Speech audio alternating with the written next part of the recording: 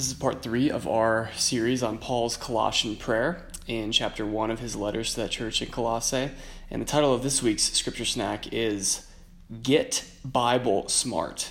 Get Bible Smart. And what I mean by that is know your Bible. Understand your Bible. Become a Bible scholar. Do not be ignorant of the contents that are contained within sacred scripture. Because I think in many Christian communities, we get tempted to think, well, I just need to walk completely by faith and not by sight, right? Isn't that what the Bible says? Well, it does. It is true that the Bible does say that, but God helps us to walk by faith through his written word. That's how he helps us walk by faith. He did not waste almost 40 authors and thousands of years of writing his sacred scripture through faithful authors so that we could just be in the dark about what God is like, what it means to do his will, what it means to please him. Therefore, we need to study his word and get Bible smart. And Paul says that's one of the ways that we live a life that is pleasing to God, but I'm getting a bit ahead of myself. Last week, we talked about how bearing fruit in every good work is one of the ways that we please God. And all God-pleasers naturally bear fruit out of their relationship with the Lord Jesus Christ. So you will bear fruit in every good work if you are a Christian, Paul says in verse 10.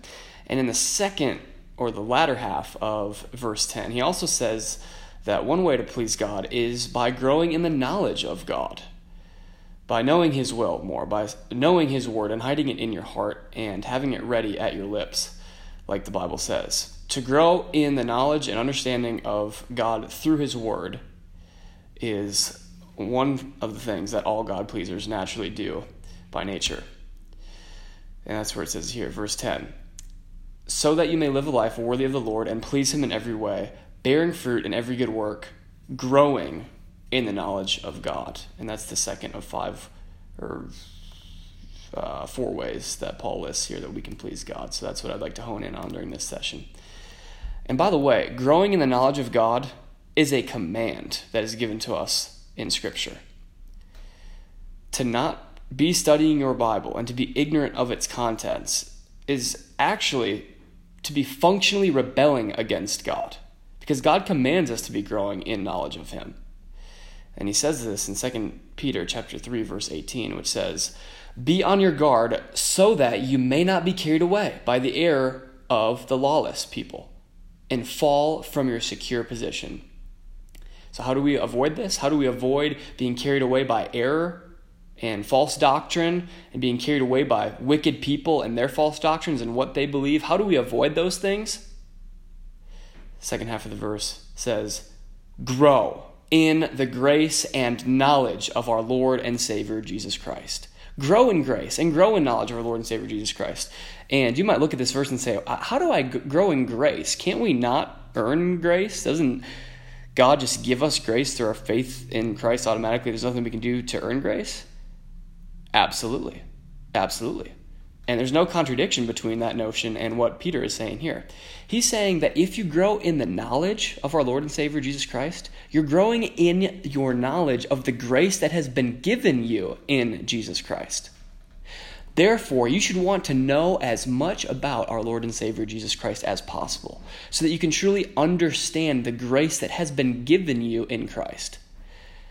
Because if you just say, well, I love Jesus because he loved me and died for me, yes, that's great, and that's some knowledge of our Lord and Savior Jesus Christ, but that's not a complete knowledge of what Christ has done for you on the cross. You got to read all of sacred scripture to be able to truly understand the grace and the amount of grace that was shed for you in Christ, and we'll get to that here in a later verse. But this is commanded, to be growing in grace and knowledge of our Lord and Savior Jesus Christ. And if you're not growing in knowledge, you're not being on your guard, and you're probably being carried away by all sorts of false doctrines, and you're surrounding yourself with a lawless crowd who does not care about God or does not fear him whatsoever. So the only counter to not being carried away by false doctrine and false lovers of this world is to grow in grace and knowledge of our Lord and Savior Jesus Christ. To love that knowledge. Not just to have head knowledge, but to have genuine heart knowledge of our Lord and Savior Jesus Christ. If you love the knowledge that you're learning from sacred scripture, then you're going to love your Lord and Savior Jesus Christ more and more. So don't just make it head knowledge, but make it heart knowledge. And Hosea chapter 4, verse 6, God talks about how there are consequences for not understanding God. There are consequences for not growing in grace and knowledge of the person of God as he is revealed in Scripture. And he says this about the sinful Israelites who are cast into exile from the promised land because they almost sinned themselves into oblivion. He says, my people are destroyed from lack of knowledge. That's what destroyed them. That's what led them off into exile. That's why they were plundered by the Babylonians and the Assyrians alike. That's why God sent people to attack the Israelites, because they didn't care about knowing and acknowledging God more. If somebody writes you 66 love letters and you don't read any of them, do you really love that person? Because God has written us 66 love letters called the Bible. And if we're not opening up those love letters and reading what he has written to us, we're really displaying just how much we love God in return. Namely, we don't. And that's what he's saying here in Hosea chapter 4, verse 6. Because you have rejected knowledge, the verse goes on, I also reject you. Because you have ignored the law of your God, I will also ignore your children. Wow. God is ignoring the quote-unquote innocent children of the Israelites who don't know any better because the parents have rejected God. And parents who reject God, they're probably going to teach their kids to reject God too. Parents who don't care about acknowledging God and studying his word, they're not going to teach their kids to acknowledge God and study his word either. Therefore, God's going to reject both. Now, I want us to notice something about this passage here. God says, because you have rejected knowledge, I will reject you. But notice the second part of this verse. It says, because you have ignored the law of your God, I will ignore you. Do you see that parallel between these two statements here in this verse? Reject knowledge, ignore the law of your God. Ignore the law of your God, reject knowledge. Those are parallel statements, meaning it's two different ways of saying the same thing. To reject the knowledge of God is to ignore his law. And to ignore his law is to reject knowledge about God. You cannot say, I love God and I want to please him and I want to follow his law, and yet at the same time you reject the Bible and you don't study the Bible and you don't rejoice in it whatsoever. You either love God's word or you're going to ignore it. You either love God's law and want to obey it, or you're going to disobey it and not study it whatsoever. Those are two ways of saying the exact same thing. Some people say, I'm just neutral to the Bible. I don't really love it or hate it. It's an okay book, but it's got a lot of dust on my nightstand and I don't ever open it up. That's not a statement that the Christian makes. If you love somebody, you're going to want to get to know somebody. If you love your spouse, you're going to want to study them and know more and more about them so that your love can grow for them more and more. You can't be ignorant of God and love God with all of your heart. And that's what Hosea chapter 4, verse 6 is saying here. And this is exactly what Paul says in the New Testament. Hosea is in the Old Testament, right? God speaking through Hosea to the Israelites. New Testament, God speaking through Paul to the church in Philippi in the Philippian letter.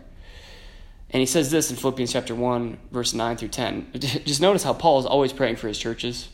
We've looked at so many prayers throughout this 3-week series already, 3-session series already, about all the prayers that Paul has prayed over his churches and his people. And we should be praying for our churches and be modeling our life after Paul. And Paul says this in Philippians chapter 1, verse 9 and 10. He says, this is my prayer for you guys, that your love may abound more and more. How? Does it just happen automatically, Paul? I want to know how I can love God and love others more and more and more and more so that I can be pleasing God more and more and more and more in my love for him and in my love for others. How can I do this, Paul? Tell me, please. This is my prayer, that your love may abound more and more in knowledge and depth of insight. Become a Bible man or a Bible woman so that you can love God more and understand him more and his character and his nature and the grace that has been wrought for you in Christ while you were dead in your sins. If you know these things, your love will naturally abound more and more and more and more for God and for the people that he has placed around you. It will. It will be a consequence of you understanding his word more and more and more. And then this also, other than the fact that you just love God more and love people more as a consequence of studying his word, you'll also be able to, as Paul says in the rest of the letter here, the rest of the verse, so that you may be able to discern what is best and may be pure and blameless for the day of Christ. What the heck is Paul saying there? He's saying, if your love abounds more and more through your knowledge and depth of insight in him, if your love for him abounds more and more through faithful Bible study, then you're going to be able to discern where you should live, or what job you should take, or what spouse you should marry. And you're going to be holy. You're going to live a holy and righteous life. And your life is going to be governed by righteousness. And that's going to inform every decision that you will ever make in your life. And it all starts with studying his word, growing in knowledge of him, reading his 66 love letters that he has written for you in sacred scripture. You'll be holy. You'll be able to discern the best decisions that you should be making in your life, whether it's living here or there, taking this job or hanging out with this friend or whatever. And you're going to be able to love God more and love people more. And it all starts with studying his word and growing in depth of insight and knowledge and becoming a Bible man or a Bible woman. That's where it starts.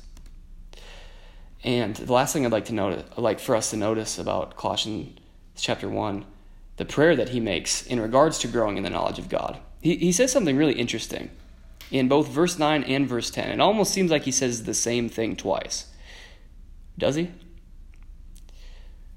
Paul says here, he says, we continually ask God to fill you with the knowledge of his will. With the knowledge of his will. God, help these people to understand you more and your revealed will for their life. Fill them with knowledge. Why? So that they can grow in the knowledge of God. Fill them with knowledge so that they can get more knowledge about you, God. Paul takes this very, very seriously. The end result of us being filled with the knowledge of his will is so that we can grow in the knowledge of God more and understand him more. It's knowledge on top of knowledge on top of knowledge on top of knowledge. We will never stop growing in our knowledge for God. The Bible is a doorstep of a book, a doorstop of a book. There's a lot in there. There are treasures to be unearthed through studying it for all eternity. We will always be finding new stuff and new information and new ways to grow in our love for God through the study of his word. Fill them with knowledge so that they can grow in even more knowledge. Right? And Jesus echoes this sentiment in the Gospel of Matthew as well, when it says, whoever has will be given more, and they will have in abundance. But whoever does not have, even what they do have will be taken from them. In other words, whoever has knowledge and desires more knowledge, they will be given more knowledge. Whoever desires to love God more and love others more and desires to do that in abundance, more and more and more, they will have an abundance. The rich will become richer. But if you don't desire knowledge of God, and if you spurn the law of God and you reject it entirely, then even the knowledge and the wisdom that you think that you have, it will be taken from you. And your knowledge and your wisdom will prove to be foolishness in the end. Because the Proverbs say that the fear of the Lord and the knowledge of the Lord is the beginning of wisdom. That's the only way that we inherit true knowledge and true wisdom, is through growing in our knowledge of God. So if this lesson has just seemed repugnant to you because you're like, I just hate studying God's word, I pray this is a conviction for you. And I pray that you would turn and repent and ask God to help you. God, help me to love your word. Help me to desire to understand your word. Even though it is a fat book and it is hard to interpret at times, there are resources out there that can help you understand your word more. And that's what I pray this resource has been for you. Be able to slow down and break down Scripture and walk step by step, word by word, comma by comma through each verse and what they mean. Pray that God would not only give you a desire for his word, but also that he would give you resources to better understand his word. Because without right understanding of God's word, we will not rightly love God in return.